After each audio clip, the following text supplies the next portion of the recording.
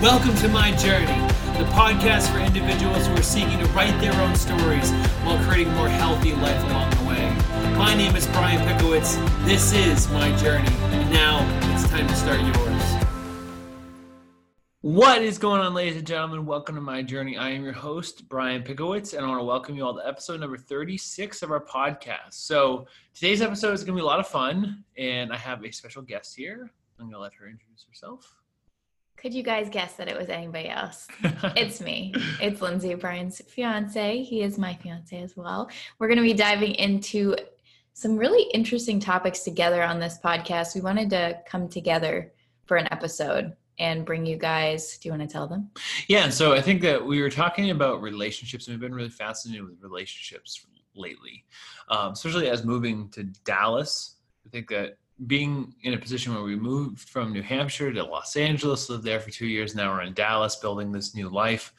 It's been prevalent, and I've been focusing on connections and relationships lately, and it seemed like the right time to have a discussion about our own personal relationship and some of the challenges and breakthroughs that we've had over the last few years. Yeah, so we really wanted to dive into, we wanted to make it fun. So we tried to brainstorm and think of the top 5 most challenging moments or experiences that we've had together, and we really spent some time talking about how we worked through them ourselves, because the only way that we can really explain to you guys what these challenges are to explain our own experiences, and then you can take whatever you want from them into your relationships.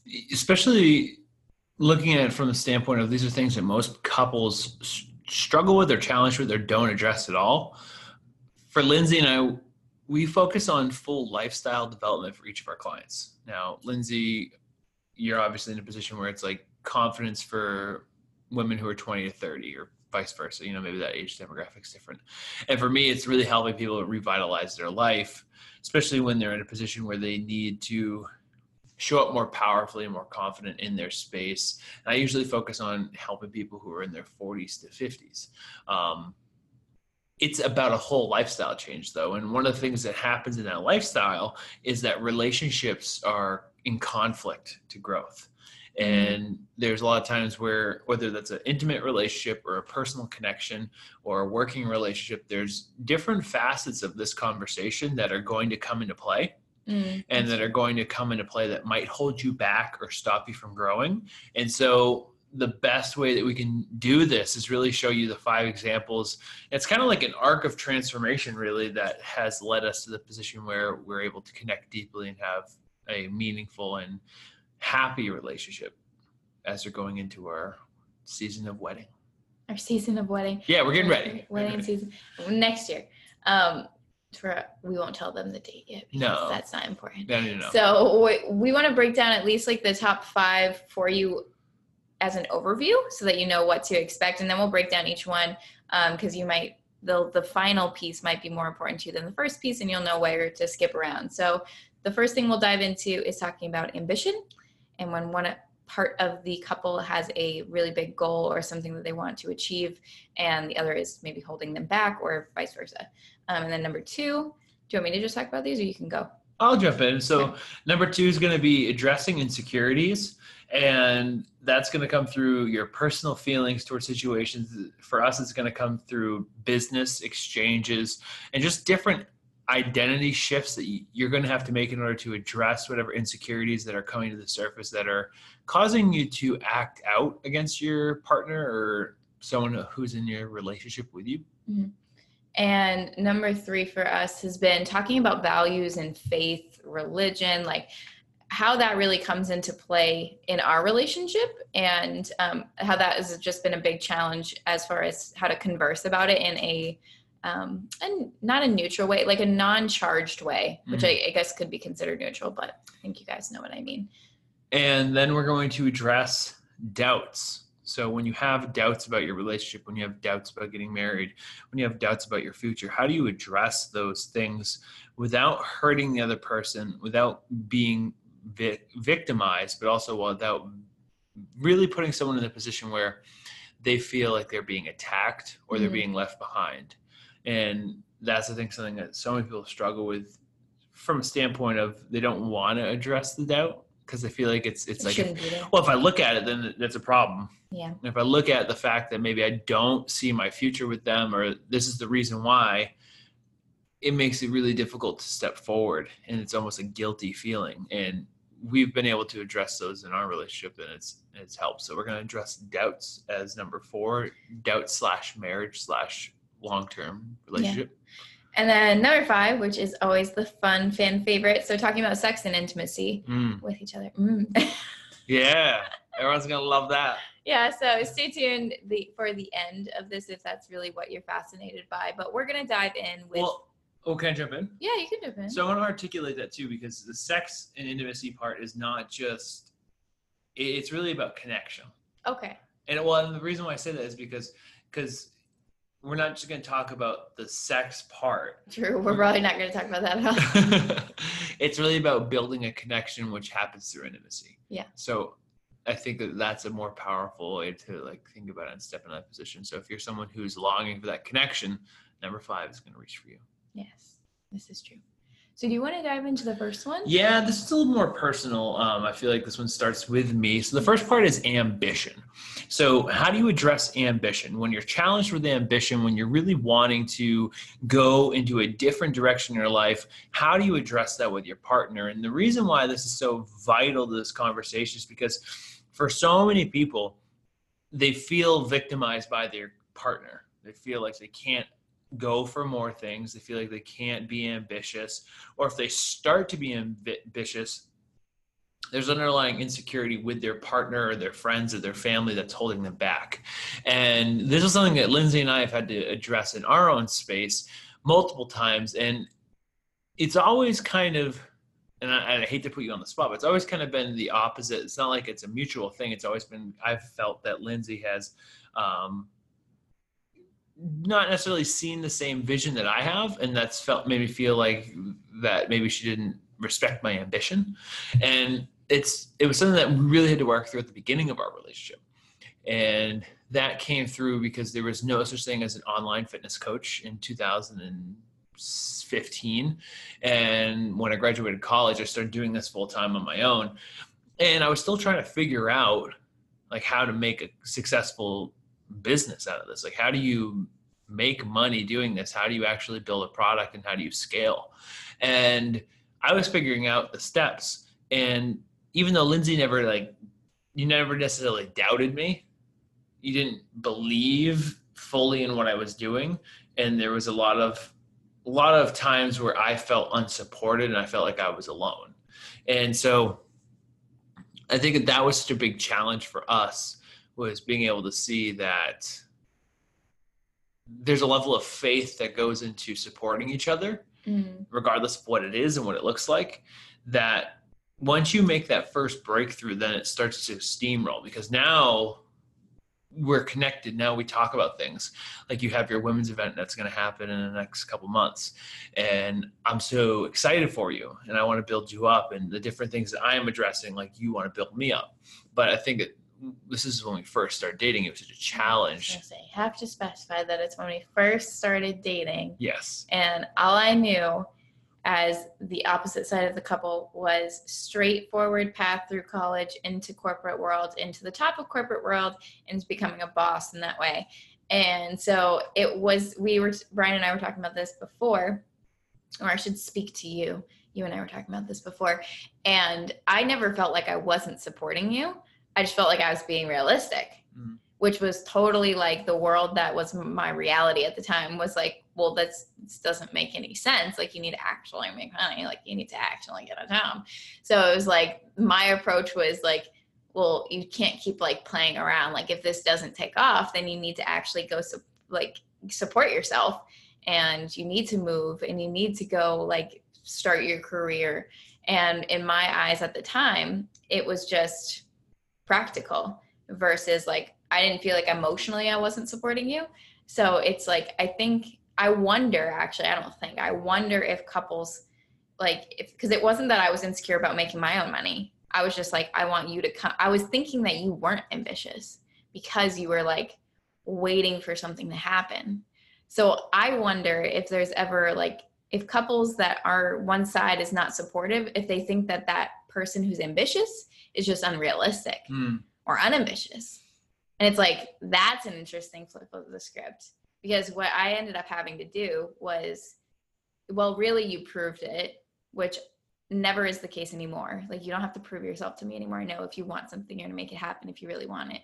But at the time, it took him proving himself to me, and then me having undying support for him. So it's interesting. I think this is fascinating because the way I proved it, so what really was happening in this space is you were getting outside feedback on how successful I was and what was going to happen, because our connection was our connection. And then you would go and speak to other people and they would say like, oh, well, he can't keep doing this, or like, it's not going to work out. And so as a couple, once I told you like how much money I had made, how successful things were going, and you went and told those other people, like in a casual conversation, like, oh, well, this is how it's doing. The feeling of me having to prove myself to you dissipated. And so what I would say is, if someone's like, let's say you want to start a diet, or you want to start a business or whatever, and your husband or your wife is like, oh, well, I don't really want to change my habits. And I would honestly say, based off of working with so many clients, it's usually the husband that doesn't want to change. Like, it's usually that like women want to, and this is totally a generalization based off of what we've experienced, but it's usually the women want to change, and then the husband's like, oh, well, why do you have to eat that way? Or I don't want to do that. Like, whereas if it's like the husband wants to change, I find that the women are typically more supportive. Yeah. So either way, whatever is happening in that space, I think it comes down to actually explaining why you want to do it. Like, most people are like, oh, I just want to lose weight. I just want to get healthy. And it makes the other person feel attacked because they feel vulnerable, because they don't have the same ambition, or they're afraid it's something about them. Like, well, why do you want to lose weight? So you can be more attractive. And then this creates this whole value system of insecurity. And you have to have an honest conversation about what is happening. And you have to be able to trust in that person rather than anything else, especially when it's something like business or money or personal development, because you don't know what that person is going through. And you're the only actually contact point as their spouse and a significant other who can actually support them in that meaningful, deep way. Whereas if it's, a friend or your parents, and you're getting that information and then giving it back to them based off of that energy. So like for you, it was your mom. And then that trickled into the way you felt about the situation. And then that trickled into me. And then once you kind of broke that mental barrier of feeling like you needed approval, or you needed to explain to someone, then you and I could step forward, and that allowed us to really become ambitious together, because you weren't afraid of judgment anymore. Yeah, that's true in our scenario. I had a thought about this.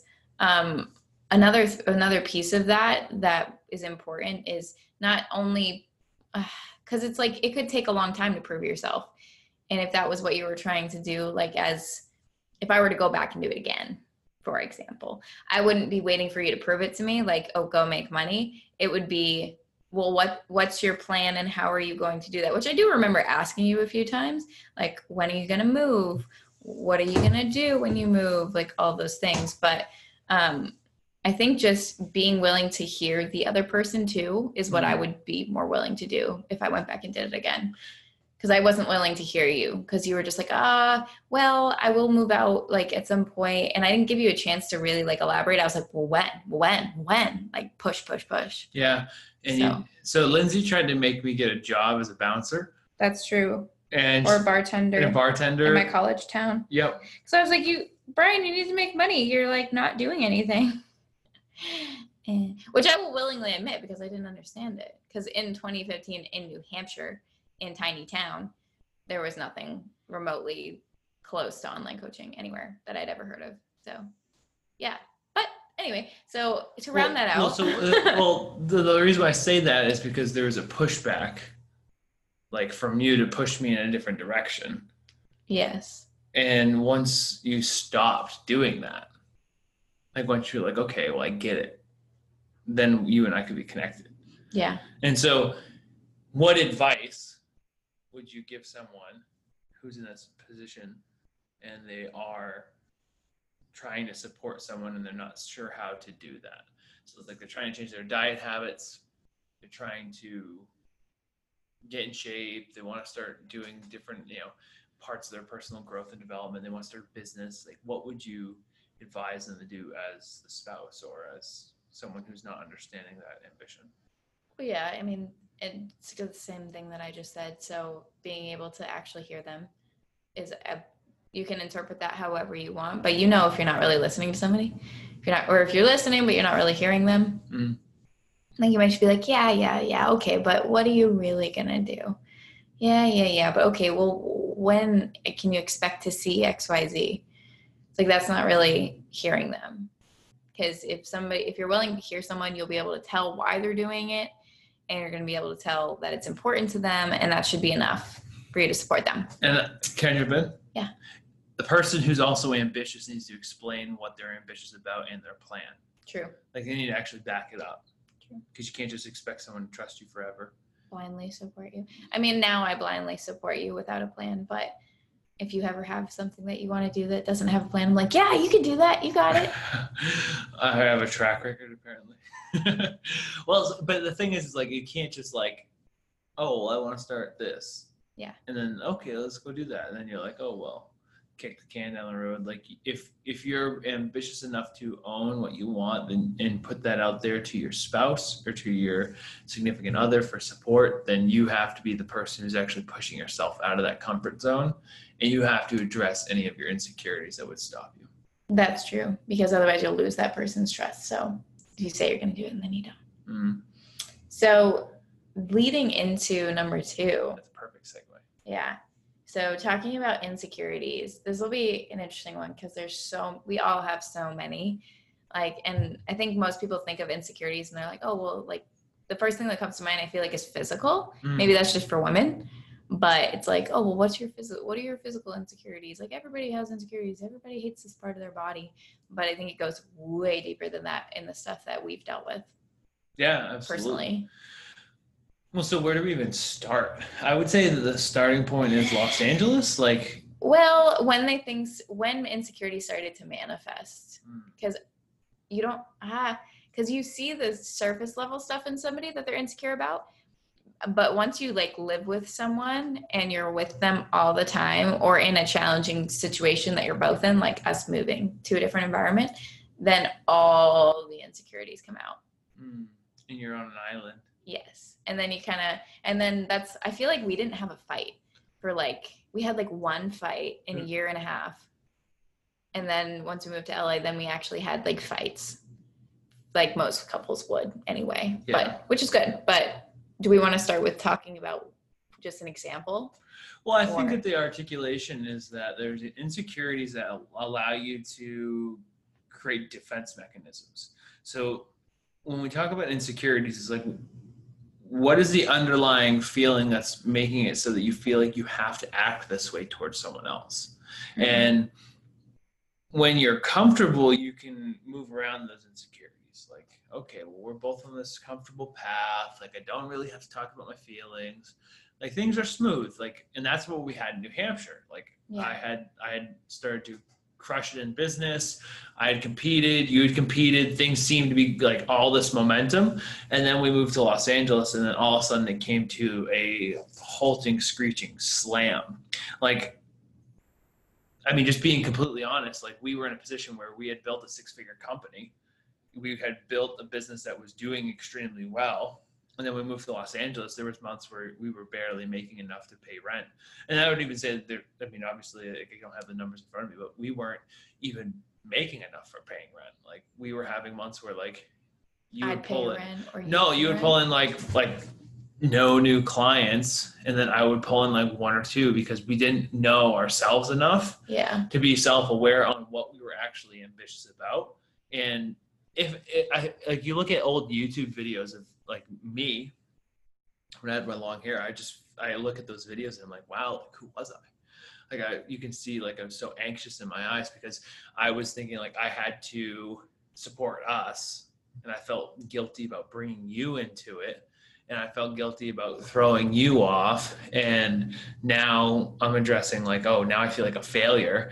And then the insecurities of why you feel like a failure are there because you haven't addressed the actual like history you have with those insecurities. And so when you're put into a position where you're in a discomforting situation, insecurities flourish because then you're reminded like, oh yeah, then you have those negative thought patterns like, yeah, I told you couldn't do it, or like, yeah, of course it goes this way for you because you suck. Yeah.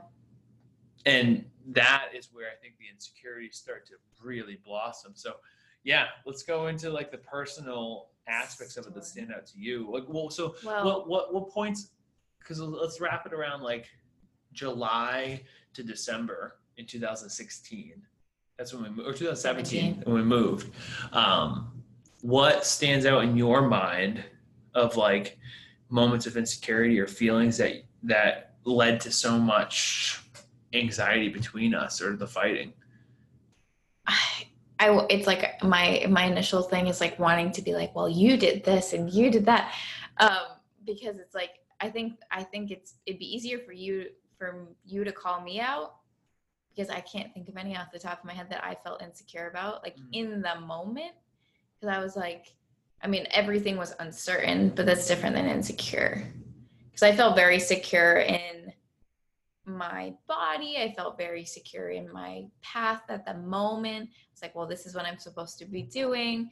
I think any insecurity that I felt was more of a manifestation of like doubts, of like miscommunication with you and frustration and like buildup of that, versus I think the way that you handled your insecurities were different than mine. So I think you should start and talk about what your typical path is when you're insecure about something, like your habit that you've gotten way better at. So I'm on the spot. You're on the spot. So what stands out in my mind is, so you and I, we moved from New Hampshire to Los Angeles. We had this online business and we were starting to train and coach clients. And I was in a position where I always was really intentional about trying to change people's hearts and thoughts. And when we moved to Los Angeles, we got so wrapped up in comparison. So like there's an insecurity of finances because all of a sudden all these people that you see are making millions of dollars and they have the life and they have the Instagram following, and you're like, well, who the hell am I? Because I don't have those things. And you feel so insecure about those things. You feel insecure about your body because now you're at Gold's Gym training around the best bodybuilders in the world. And you're like, well, I don't look like that. And then you start to assimilate like, oh, because they have a body like that, that's why they have all these things. And then you also go down the rabbit hole of, well, you're surrounded by people who, a lot of the people we were connected with were getting things from like their parents, or their parents were taking care of them and paying their rent. And you and I have no safety net because that's not our life. And so like as a poor kid who grew up without any money, it's like, oh, see, I told you it would always be like this. And so like there's all these like insecurities that get wrapped up into your identity. And what that does is you can do one of two things. What I did is I stopped keeping the patterns that were allowing me to work through those things.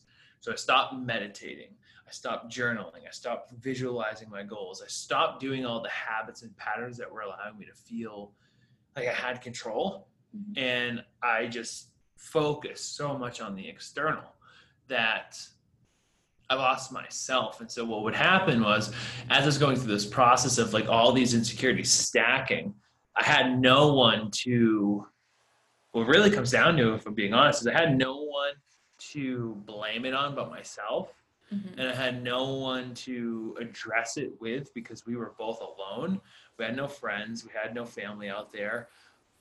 We would talk to people back home, but they didn't really understand. And when you're depressed or anxious, you tend to put yourself on an island in itself. So you became the target of my insecurities.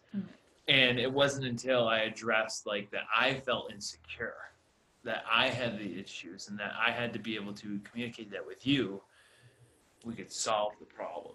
And I think that takes extreme ownership to say like, holy shit, I'm a mess. And That's not your fault. yeah, it was an extreme mess. You have to take ownership. You have to take the ownership and the responsibility to change it, because you can own something without taking responsibility. Like, oh, I own that I am that way. But to take responsibility means you are stepping into a position where you're willing to fix it. Yeah, to change it in your own. And well, I was going to say lastly that you need to be able to you have to risk being vulnerable. Yes, and being, it's hard to dissolve your ego. Like the big one that stands out for me, because I wasn't necessarily, I don't know, I wasn't insecure in the ways that most people I think would associate insecurity as like a definition. But when it came to competitiveness with you, like I'd be so rooting you on. But then if I started to do better, like financially or business wise, and then you did better, I'd be like jealous, because that meant that if Brian was getting more attention, I wasn't worthy of attention. Or if you did something really great or made a friend, like I needed to make a friend because that meant I was getting left alone. And that's like my own insecurity that would be manifesting itself. And I don't think I ever really brought that out into the space, but it was still something that I felt that caused added tension in those scenarios. It was like, yay, good job. Now I need to go like take care of myself. But it wasn't like yeah, it was interesting because it definitely added to the overall aura that builds up to those tense fights. Like if I'm thinking of other couples, like there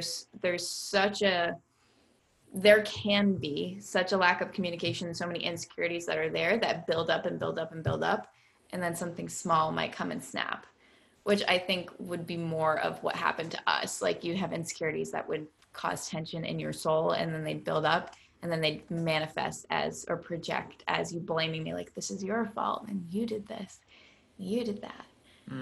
Well, and I think that's a two-way street too, because I remember there's multiple times where like I would say like, well, like that's why I'm saying this, and then you would project like why I was saying that off of your own insecurities of why I was saying that. Like there was multiple times where I'd be like, well, like I can't even think of it. Usually would happen when we were driving. Like I would say like, oh, well, this is what happened here. And you would say, well, it's that way because of this. And you'd start to get really defensive.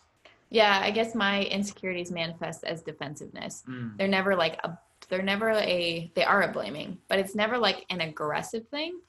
It's more of like me aggressively trying to, I guess, rationalize why things happen. So whenever I have an insecurity about something, I'm like, oh, well, I didn't do that. Like, that's what it is. That's how it manifests for me. It's like, well, it was my fault. Like, nope. I wouldn't blame it on somebody else necessarily, but I would always be like, well, that's not my fault. Sorry. Yeah. I can just be really like, Well, so then on that, then what would you say is the best way for someone to address the insecurities that they're having, whether that's insecurities that are manifesting internally? Because an internal insecurity is really what becomes the external insecurity. Mm-hmm. Like if I am insecure about myself, that's going to cause conflict with you because you are the reflection that I am putting that insecurity onto. Mm-hmm. And vice versa. So like what were helpful things that you did to address that insecurity? I think, I could definitely tie this in with a few different things. So to address the insecurity, you definitely have to own it, of course. Like you have to actually identify like what you're insecure about, because nobody can tell you because you're going to push them away. So for me, if you're like, well, you always blame everybody else, I'd be like, well, no, I don't. And so if I can sit down and actually like pull that apart and figure out like, do I actually blame other people? Then I can actually start to rework that habit and notice every time that I'm doing it. So it's like actually taking action to change it is the best way that I can put it. So if you're insecure about your body and therefore you're acting out as a jealous couple or jealous partner, then you need to address your own insecurity about your own body and then go change it. But that's a really hard thing to do. Like that might have made people like cringe if that's how they actually feel when they're listening to this. But if you can actually go and address that and take the opposite action, that tension will disappear because you're addressing your own self. Can you jump in? Yeah, that was the end of my statement. Well, I would also say it's an internal game too. So it's not just enough, like if you're feeling insecure about your body, and let's say you're feeling insecure about your body, and then your spouse wants to go and start working out. And they're like, oh, I'm going to start working out. And you're like, oh, well, I'm already feeling insecure about this relationship. I'm already feeling insecure about myself. I want to sabotage them, even if it's subconsciously, because I don't want to lose them, or I'm feeling insecure about losing them, or I'm feeling insecure because we're not having communication, or whatever that thing is. The first thing is to talk about it, Okay. like to address it, right? Like I think that most people just kind of like sweep it under the rug, and maybe it's addressing it. When I say talk about it, it's addressing it with your partner. Like, hey, here's how I'm feeling this way, and I just want to be honest with you, and I just want to be vulnerable. And can we? I think that the biggest thing that we would always say is, can we have a conversation about this, rather than like, yeah, can we talk about this? Yeah. So like we would go off and like spend 10 minutes alone, and then come back together and talk about it. But you also, when I say talking about it and addressing it, is address it internally first. Like, why am I actually feeling this way? Yeah. What's going on? And then you can move forward. And I think that kind of manifests into our next piece, which is really addressing the values and aspects of faith, because that was a huge insecurity in and of itself for both of us. Yeah. And so I'll let you take the wheels on that. Yeah, well, to address the insecurity part of this so that it makes sense.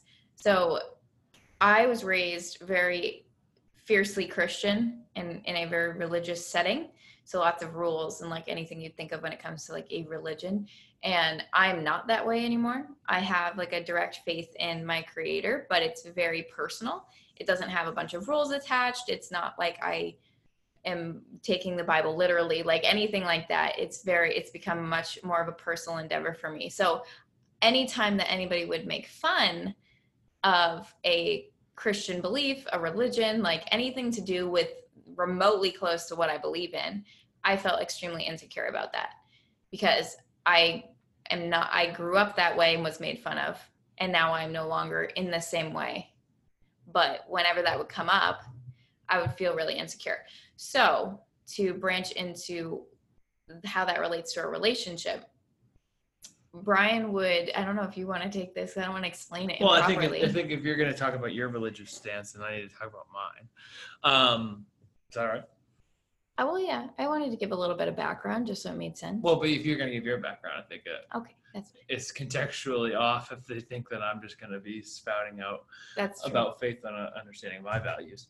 And I was also raised in a Christian and Baptist setting, and as a political science, I mean, I have a minor in political science, but I spent actually the majority of my time in college studying politics and philosophy and religion.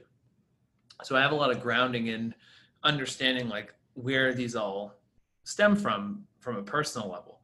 And I always felt like people at times will use religion or faith as a reason to not take action, or it's corruptible, just like politics and just like anything else that's systematic. It's corruptible. And so my personal faith is that there is a God, and that people have innate values that they're supposed to live by. And I don't always see that religions or people of faith live out the principles that they're supposed to based off of what the Bible or their religious teachings actually say. And so I witnessed a lot of people in my life, in my family, and in different aspects of my life, they would, instead of taking action on their own problems, they would say, well, God's going to take care of us. Or like they would almost become weak and feeble, and they would stop taking action to help improve their situation, because from a younger man's standpoint, they believed that God was going to help them. And that always caused me to be resentful and bitter towards people who had faith, because I felt like, well, you have to change it yourself. And I had a pattern recognition of people who did that. So that was kind of my insecurities on that belief pattern too. So Brian would always make jokes about, and it's fine, we can be candid. Brian would always make jokes about like, oh, Sally Joe going to church, or like, I don't know what jokes he'd actually make, but they were just like little things, not a big deal. But because I had an insecurity there, I would get really defensive and I would get angry and I'd get upset, all of the emotions. And over time, those things built up to the point where I was like, if you don't have any respect for my faith, we aren't going to get married. And we had to have a really hard conversation at one point because I started to really own that fact, because I said, I was like, we can't raise children together if you don't respect and be open to the idea of faith. Because I thought that he had zero faith and he thought it was stupid that I did, based on that insecurity, those comments. Like, well, and it was also based off your own insecurity. That's what I said. Okay, well, I want to articulate it that was yours, not mine. Yes, my own insecurity. Yeah, so any of his comments would trigger that insecurity and would make me feel that he didn't care about what I believed in and that he would never have a faith of his own. And so we ended up having to have this really hard conversation, which leads us to which is number 3. Well, talking about values and faith. Yeah. Sorry about because, that. Yeah, because I ended up, I don't remember why it came up, but I was really off because it was on my mind a lot. And then I just ended up having the gall to say, I'm really bothered that you have no faith and you make fun of mine, and I can't marry you if we're in the conflict like this. And that was like the scariest statement to make of our entire relationship, probably up there as top 5, but definitely the scariest thing, because I was like, he could easily just say, okay, that sucks, sorry, and we'd be done right there. Or the positive could be that he understood. So I was willing to put that out there as that thing. I don't know, we might as well just tell the story. Well, yeah, so what it really comes down to, though, is whenever I would say something like, oh, like, this is how I feel about religion, like, you would always interpret it as me attacking your faith.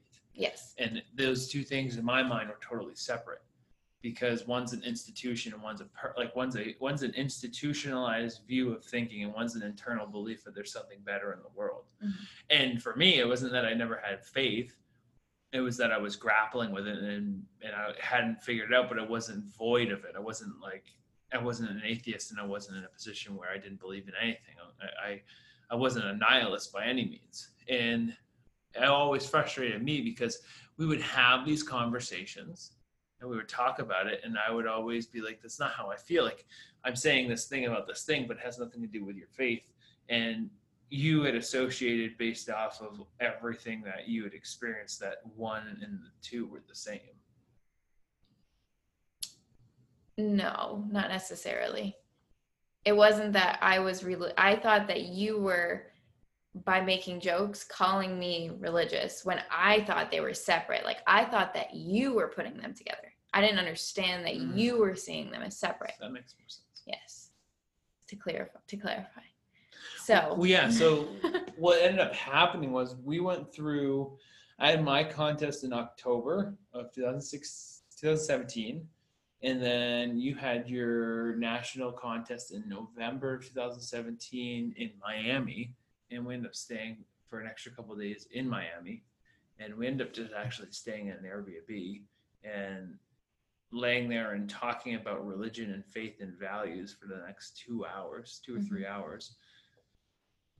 And why we believed what we believed, and what all was underlying all of that, and why it mattered to both of us. And he asked like why I had such a strong faith, and like what made me believe it so much, because he was grappling with it himself. So I gave him my stories, and we were just like we were just absolutely naked, and as far as our souls go, like just totally open about it and talking about it, which was, I think it's just a scary conversation, because when you have deep-seated values or deep-seated faith, it's like you could easily be considered, you might be afraid that somebody will think that you're crazy. Like if you have an extreme value in, I don't know, honesty, which is a silly example, but if you are like hardcore about being honest, and if somebody tells a white lie and you break up with them, like that would be, you would think that somebody think that you're crazy for not being able to tell a white lie or something like that. So I think that's just a really deep soul conversation that we had to have, but it was scary. Well, and the reason why it's scary is because there's such a risk involved. Right. There's a massive risk that things are going to fall apart. Right. Because if I'm not in accordance with your values, then that means this is done. Yes, exactly. And that's terrifying, because then that brings up all the other things. But I think it does work in this downward fashion, because the ambition is what causes you to change, because you can live a comfortable life. Yeah.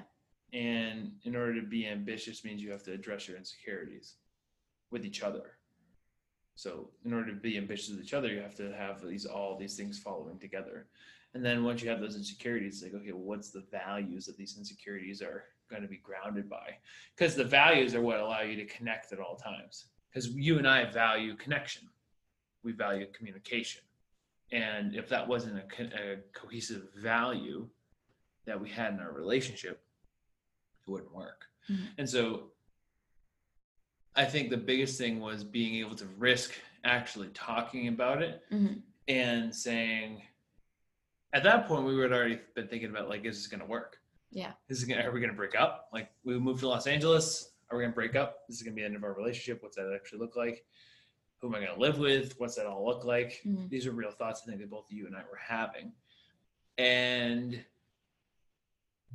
you have to risk that in order to have a happy relationship. That's true. Because what's the point? Like, if the answer is no, it's no. That sucks, but yeah. So, but yeah, that was the story, is that obviously we're still together. So we chatted about it, and it ended up having a good outcome. Well, so openness. The biggest thing is that I think it allowed you to see that my values were the same as yours. Yes. Because I value the same things. Like, if faith teaches you how to treat people, it teaches you charity, it teaches you honesty and integrity, it teaches you love and peace, then those are the same values of life that I had. And I think that was the communication point. But it also showed me the value of what you had for you. And I think I even remember telling you, like, I so badly want to have what you have. Right, exactly. And it was I think the biggest thing that needed to happen in that conversation, outside of just establishing values, was the value specifically of openness. Mm. Because if you weren't going to be open to finding your own faith, or finding faith in something, then it was going to feel like I was dragging us through this, like, positive life when you didn't want to come, or something of the like. Well, so I think that was important. I think it would have taken massive amounts of suppression in order to make it through that, because, like, you would have had to suppress your faith. Right, exactly. Like, I wouldn't be able to talk about it at all, and that just wouldn't have worked. Yes. So now let's tie a bow on this. What lesson is that? So, like, someone's struggling with values, struggling with, teaching or connecting, I guess, rather, with the inherent values of who they are at a deep level. Because, like, I'm a nice person, you're a nice person. We connected for a year and a half, had the same quote unquote values. Oh yeah, I can answer this. You know what I mean? Like, the topical values were the same. Yeah. But the deeper values of life weren't articulated or clear. Mm-hmm. So what would you say, like, is the lesson or the takeaway that someone can actually, like, implement that strategy or have that conversation? Well, I think that, yeah, well, when it comes to having that communication and that openness, that's the most important thing. But I do want to say this, because I would ask myself, if you're in a relationship, if that person is the exact same as they are right now in 50 years, will you still love them? Mm. If your answer is no, then you need to address things. You need to. Otherwise, it's not going to work. You're going to have expectations that are not going to be met. Or if you don't have the conversation, like, you're going to have to accept the inevitable that you're probably going to be unhappy. Mm. So I think being able to answer that question for myself, if I didn't have the conversation with you and I thought that if I was right thinking that you had no faith and you were not open and you were super closed-minded to me and what I believed in, then we would be miserable or we wouldn't work. If I didn't have that conversation, I would be super anxious or uncomfortable and we wouldn't work. But because that was so important to me, I needed to have an answer.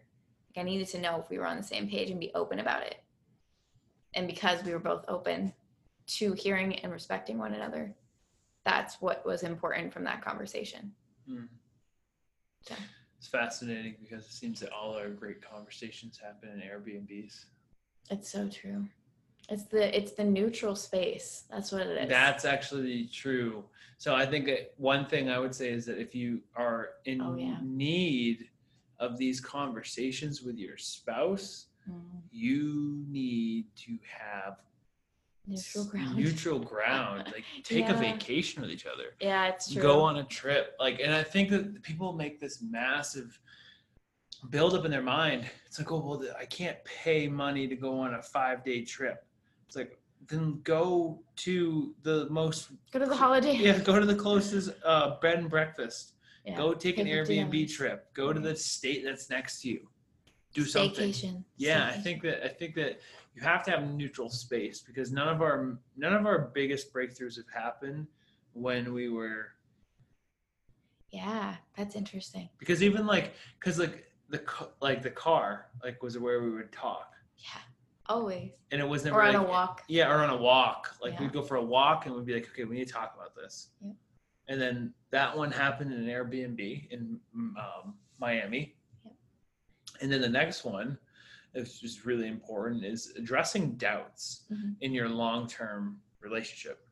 Now, this is obviously a little bit fresher, but I remember last year we were in New Hampshire, and I had already actually decided to propose. I was going to say get engaged, like you had no choice. But to propose to Lindsay, I decided that in San Francisco while I was on a business trip, a mastermind. I remember going to this mastermind with Michael Zeller, and it was the Rising Stars Mastermind. And I was like, I just can't imagine Lindsay ever not being a part of this with me. And so I told everyone there that I'm going to propose to her next month. And I got the ring, I got everything set up. And then we traveled to New Hampshire, and I'm like planning everything out. And then we're in our house, because we have a friend of ours who let us rent his house. And we started talking about marriage and children and our long-term life. And I remember I'll let you kind of take the ball from there, but I remember you saying like, oh, I don't know if this is like I'm afraid or whatever. Like, it was just a casual conversation because you had no idea I was actually going to propose. This is true. Yeah. Well, it was just like, it's just one of those things that you have to address because it's so like tangible. And like, I'll still like handle those doubts from time to time because I think that they're normal. Because when you're going into live like your entire life with somebody, either you're not thinking that far if you're not afraid of it, or maybe you're just fearless. But I think doubts will pop up from time to time of just like, holy shit, like we're spending our whole life together. What if it doesn't work? What if we're meant for somebody else and we just have been together for so long that we don't even know it? What if we hold each other back? What if everything doesn't work out? What if we end up miserable? What if we divorce? What if there's somebody who's supposed to be there for you that you can't find because you're with me, or vice versa? And it's like all of those thoughts I think everybody has them, but nobody wants to talk about them because they feel wrong and they feel like they have some type of implication that if you have them, then that's actually what has to happen. It's like, oh, well, you need to break up then because you have to go into a marriage with zero doubts. And I think you get to that place by having an understanding that doubts are there, but you both have them and it's okay, and you work through them. So that was it was really in my heart that I needed to bring that up. So because I was acting weird. He was like, well, what's wrong? And I was like, I just don't know. I don't know if we're supposed to be together. Like, I don't know. Like, I feel like maybe we're not. I don't know.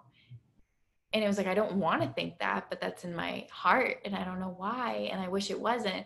And so it was like, we kind of just talked about that, and Brian expressed that he was scared too and stuff like that. It's normal to be scared.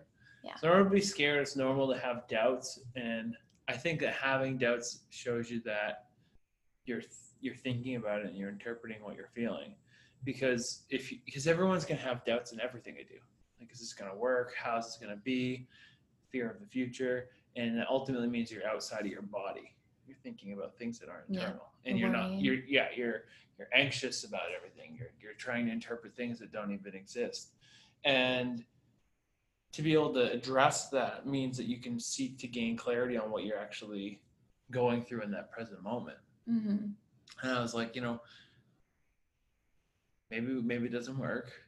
Like, it was one piece of it, like, thought. I was like, well, maybe it doesn't work. Maybe we end up not liking each other. Maybe we end up like not being perfect for each other. But it's normal to have doubts, and it's okay to have doubts. And it matters more of what the doubts are. Mm-hmm. And I always said, like, whatever happens in life, I would much rather risk the opportunity of not meeting that person I was quote unquote supposed to meet and having that be this totally different thing. I'd rather miss that than miss the opportunity to spend my whole life with you, building this whole thing that we're doing and the capacity that we're doing it and having all these memories together. Mm-hmm. That's so nice. That's what I said. Yeah. So that was how it got brought up. But I think all of this, not all of this, but 2, 3, and 4 are all like, you just have that like deep discomfort in that little ball in your stomach or your chest, and you just like really just try to fight it back and make it go away, and it doesn't, and then you have to bring it up and talk about it and just be willing to say it and listen to whatever the other person has to say. I don't know how it feels on the receiving end, because I feel like I'm always the one to bring up those like really hard topics. I would say that it matters that if you are on the receiving end, that you take a breath, you internalize what you're experiencing. And what I would say is, like I said, I think that each one of these examples, that's why I love the way that we did this, is funneling into the next, because what you learn through the first experience of ambition is like hostility. Like, I need to be hostile. I need to fight this out. We need to like battle this out because I need to make you understand. And then once you address, okay, maybe there's a breakthrough there and you're able to do what you want. Second part is, actually there's insecurities, which means I need to understand myself. There's values at number 3, which means I need to communicate and articulate myself. And then as a byproduct of that, when you talk about these long-term doubts, you need to be willing to listen and communicate.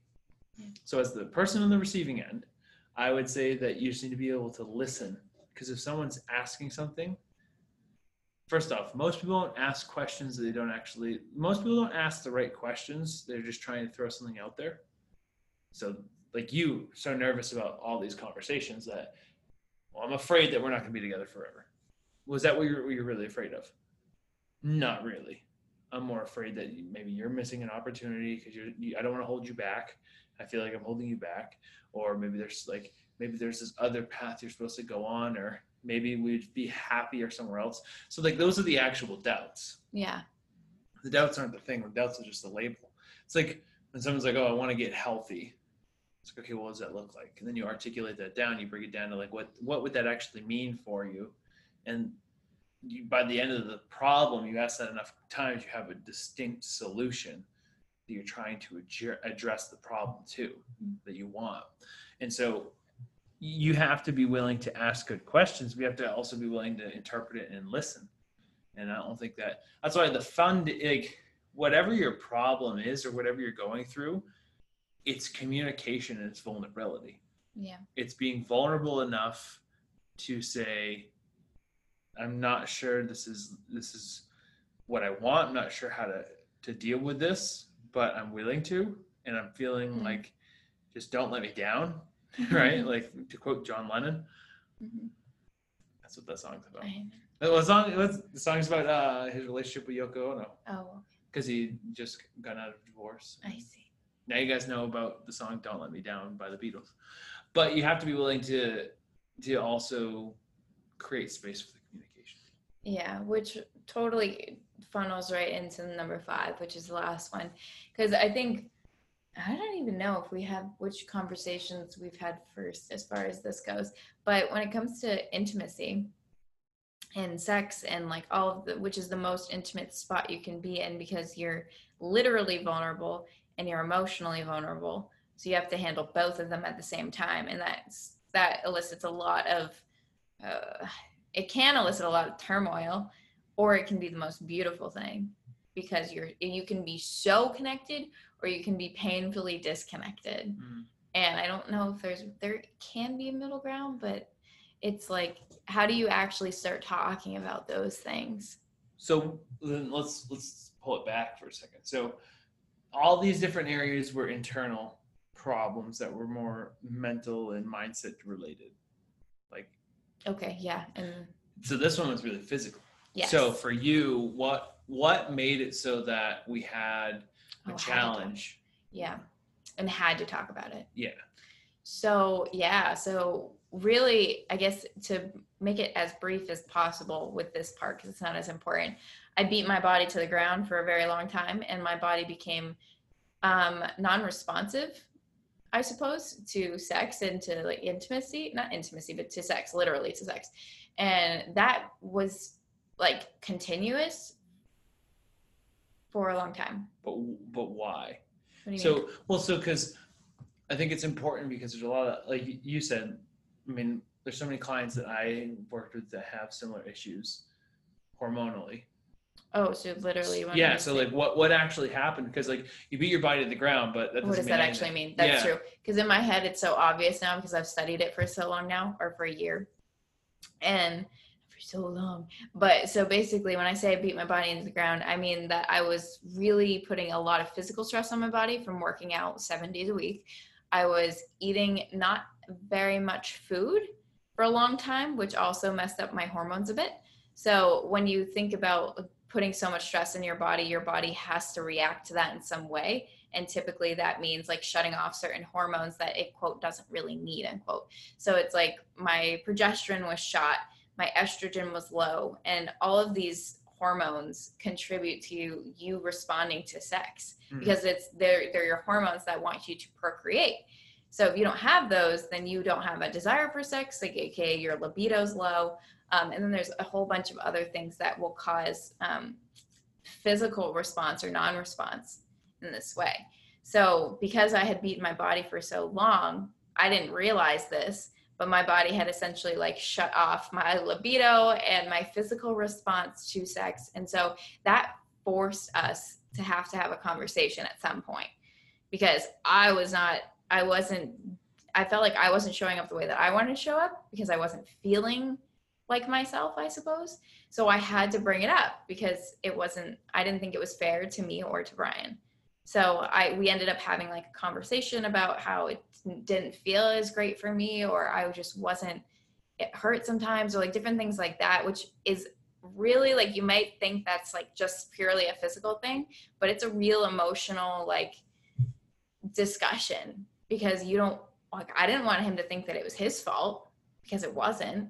But that's the fear of bringing up that conversation. It's like, well, what's really here? Like, is there mental pieces of this? Like, am I afraid for some reason? Am I scarred? Am I emotionally like distraught? And it's just, you don't know. So it's really scary to bring up something that you don't quite have answers to yet. But once I did, and we actually talked about it, that's when I actually felt like I had permission to go investigate myself and be like, okay, is there actually validity to my emotions? Maybe not. So if there's any fear of like, maybe I'm not attracted to him anymore. And that wasn't true at all. Well, one thing that happened too in that process is you kept neglecting it. Like you kept neglecting your body and like fixing the problem. Just waiting for it to fix itself. Yeah, like it's just gonna fix itself, because you didn't want to address it with me and with yourself. Yeah. And I remember after we addressed it, I was like, you need to take care of this, because if not, you're not gonna be able to have children.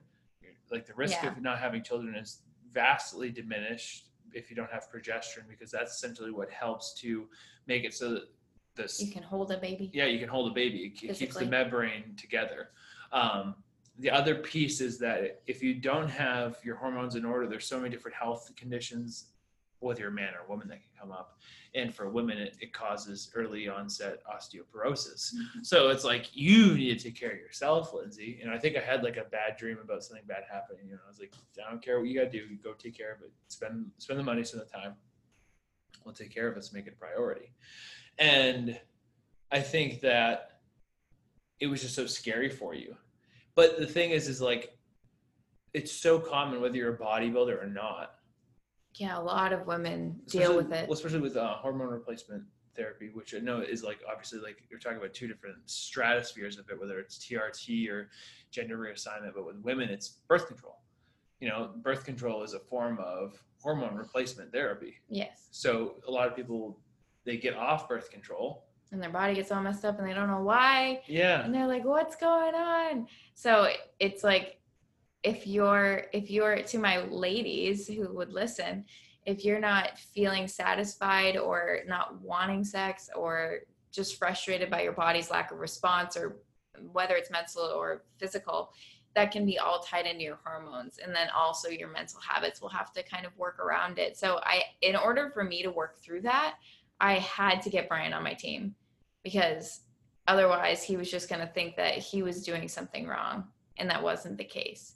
So it's like a lot of communication and a lot of, that doesn't feel good, can we please try this? Or like just trying to get him to be really patient with me.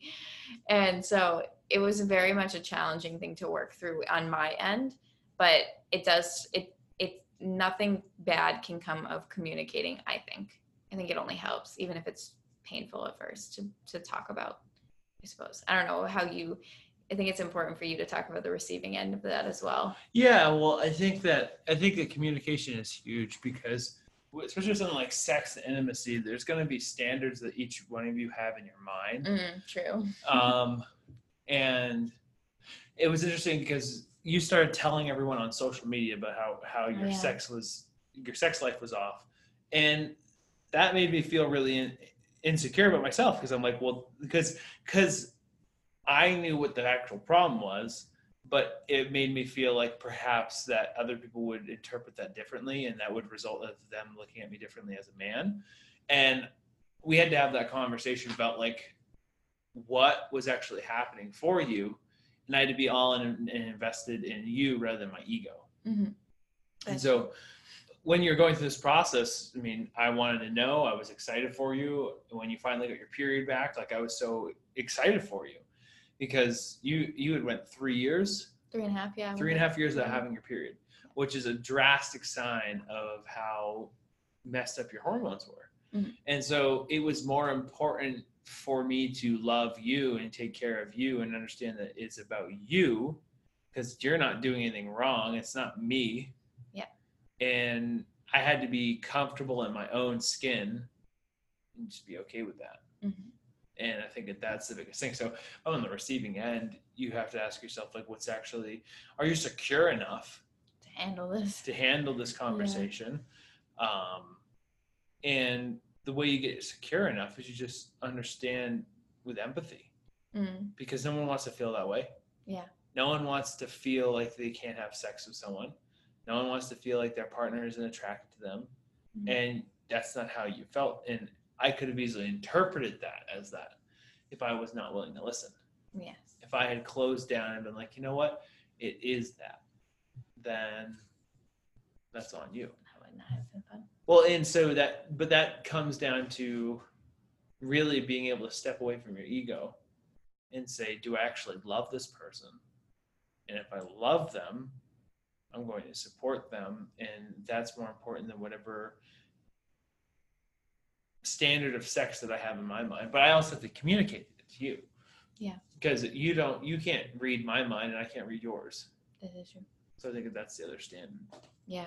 So it was definitely worth the challenge of it. All of this was, but it's like, if I didn't just discuss that with him, I wouldn't have felt more of an urge to go take care of myself.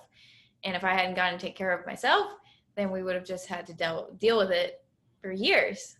And I probably would have gotten like not in a good space health-wise, and like, but that conversation and being willing to be vulnerable and seen in that way and risk whatever he was going to say that allowed me to take care of myself and us, to put us in a much better space. Well, and one thing I would say, and this is like a real tangible thing off of that, is the communication aspect of what each partner finds attractive or enjoys is so important, because because you were like, okay, well, this is what I like tangibly enjoy or feels best or whatever, and that necessarily wasn't the same for me. And we had to have a conversation like, hey, like, you know, it's not going to be one way all the time. And that was one of the biggest frustrations for me, is that it kind of was set up like that at first. Like it was your way or the highway.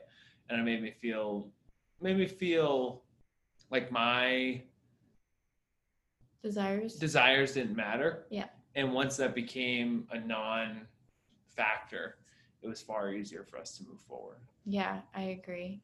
And we still, it's not like, oh my gosh, I don't want anybody to think that we're like perfect by any means with this. It's still an ongoing conversation. Like all of these things are an ongoing conversation. Absolutely. Every single one. Well, it's like I started going to church, but before we left Los Angeles, and that was something that I started to do. That took me almost a year. Yeah, from that first conversation. And I don't have, so that was one thing I really wanted to make sure with this podcast is these are what Lindsay and I have done in the space of 4.5 years to build the foundation that we have. I personally feel like that we have a really good foundation based off of the amount of time we spend together, based off of our relationship, like actual qualities, our standard of happiness, and the peace we have with each other. And we're both entrepreneurs. We're both building companies. We're both building a business together. We're doing all these things while we're also starting our own lives and becoming self-aware and really doing a lot of interpreting and a lot of internal deep work. And the ambition here is not that this sounds like we're on a pedestal, because we aren't. Like we fight plenty. We have disagreements. We have moments where we're not perfect. And like even in the course of recording this podcast, like there's been parts where like even in this conversation I've been like, oh, like why does that make me feel that way? And okay, well that's the problem, and I have to address that thing. Exactly. So I mean, this isn't by any means a blanket statement about the way your relationship has to be. It's just hopefully that there's something tangible that you can address in your life, in your relationships, that will add value to who you are and how you're living. Yep, exactly.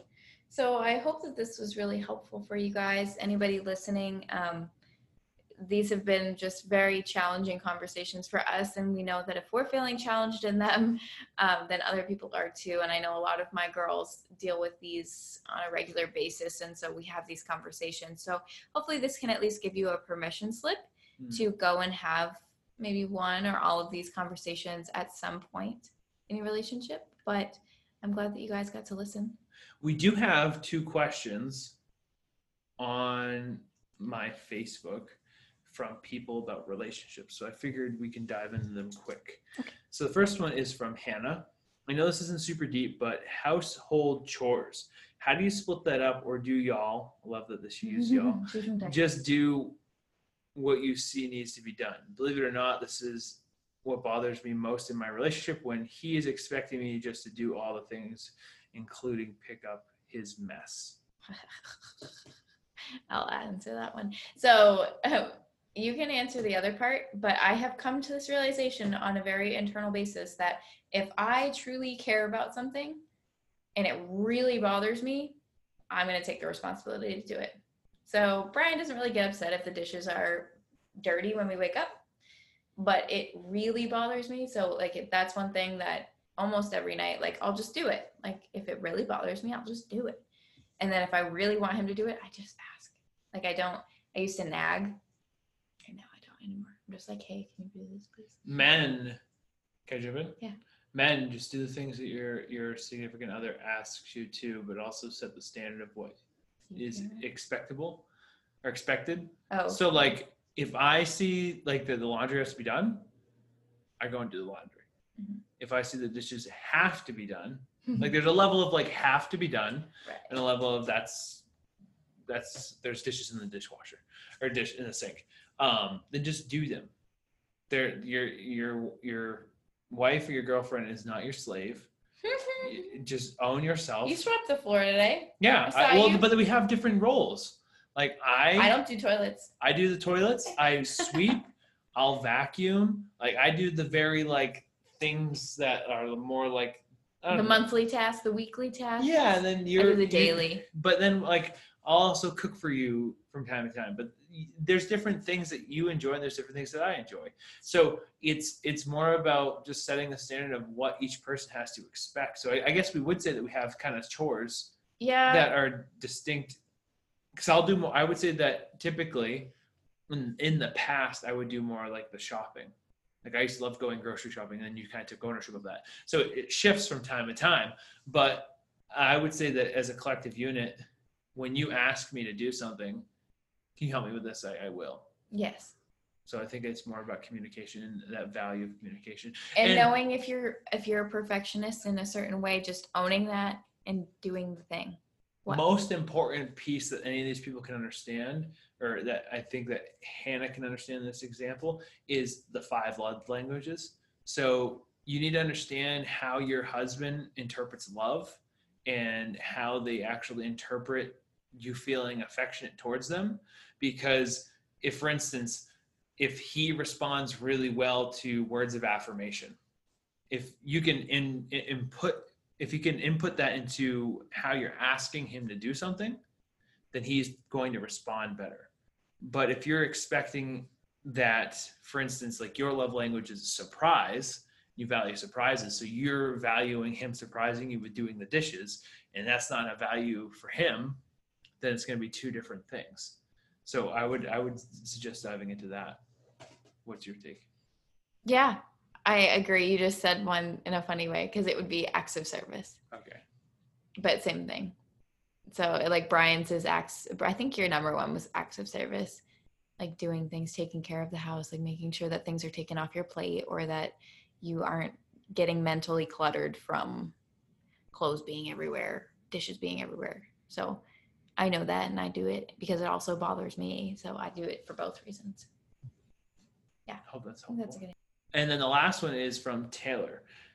How you guys have developed such strong trust amidst being so public on social media. I really admire your guys' relationship. Oh, thank you so much, Taylor. What would you say is how we have so much trust with being so public? I think we talk about most of the things that we post.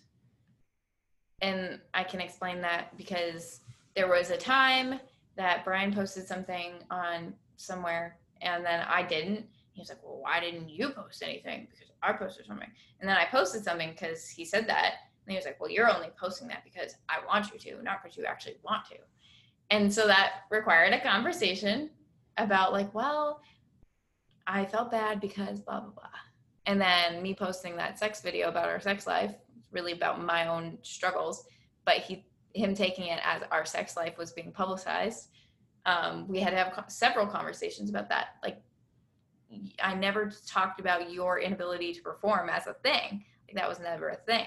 So it's like I think we really talk about the things that we post and we ask each other too, if it's something really vulnerable that like I'm sharing about you or that could be perceived or affect you, I'm very careful about that. Does that make sense? That's my take. Well, I would also say that what's there not to trust each other about? Meaning, like, from a real standpoint, like you and I, like, as true and as honest as it is, like when a girl messages me and has said like I'm attractive in the past, like, okay, that's cool. Or if a guy messages you, like sometimes I want to send him a funny video back, but it's usually that it's just kind of seeing social media as a thing that we do to help people rather than a way for us to get attention. True. That's a good answer. So it's not like I'm out there fishing for people who are attractive women to go and write me and see my body so that I can become a sexual image or something for someone to have affection towards. And the same for you. I mean, I think if you look at our content, our content's very heart and soul focused. Like you as a female aren't sexualizing your body. Right. Okay. Yeah. Because I was thinking that she asked how our relationship is strong when we post about each other all the time, as opposed to how do you have trust when you are posting your body and then you get a response. So those would be two different answers. So I guess mine answers a different question, but when it comes to trust, I totally agree with you because that's accurate 100%. And I would say with what you said is I make sure, and I think this is mutual, but it's very, very much the case that what we do when we post about each other is raw and real and honest. Like I never post like, oh, this is my Woman Crush Wednesday as like just a casual thing.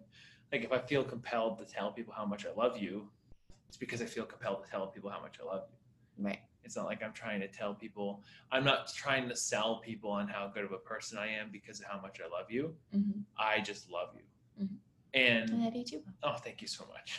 But, well, that's the thing is like, well, we have to sell this image that we're a really happy and perfect couple. So everyone thinks that we're happy and perfect. It's like, we are happy, but we certainly aren't perfect. Yeah, that's true. And we talk about those things. And I think that that's the core, like the amount of, so if I could say, like, I think that this podcast has probably been the most raw and real that we've been. Yeah. It made me slightly uncomfortable. It made me so, yeah. And like talking about like all these different things that have happened, like we've started off, we've fallen, we've failed, we've had really messed up circumstances that have caused us to have doubts, and we've had all these things happen, but the string between everything is communication and vulnerability and respect.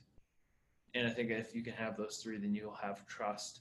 And if someone that you are with is not able to address their insecurities, then it might be a sign that perhaps it's not the right person for you. Yeah, I agree. Anything else that you want to add? No, I said my final piece before you said your question, so you can tie a bow. That was a pretty solid bow on it, I feel. Yeah. Cool. Well, awesome. So thank you all for tuning in. Awesome. Let us know what you think of this podcast. Please feel free to shout us out, leave us a review on on iTunes. I'm sorry. And let us know what you think of this podcast. We are gaining momentum in Steam. It's really cool to see the average downloads increasing every single week. And I'm really excited on a personal note about this community building up. And Lindsay and I are going to have an exciting announcement in the next couple weeks. So stay tuned for that. We aren't ready to announce it, but just get ready to revitalize your life and your body. So on that note, thank you all for tuning in. Thank you to my lovely fiance for being here. Thanks, Bob. You're so special and you're so beautiful. And I love you so much. Oh, thank you. I love you too. Are you ready to go for a workout? No, but we're going to do it. We're going to go do it. We're going to do it. We're going to do it. Yeah. Okay. And just remember, the journey starts with you. See y'all. Bye, guys. Thank you for tuning in today to My Journey. I hope this episode brought some value and light into your life. If you love this podcast, please leave us a review on iTunes and shout us out in your Instagram stories so we can share this message with as many people as possible. And if you're ready to start your own journey, reach out to me at brianpickwitz.com/start. And until next time, thank you again. And remember, the journey starts with you. I'll see you guys.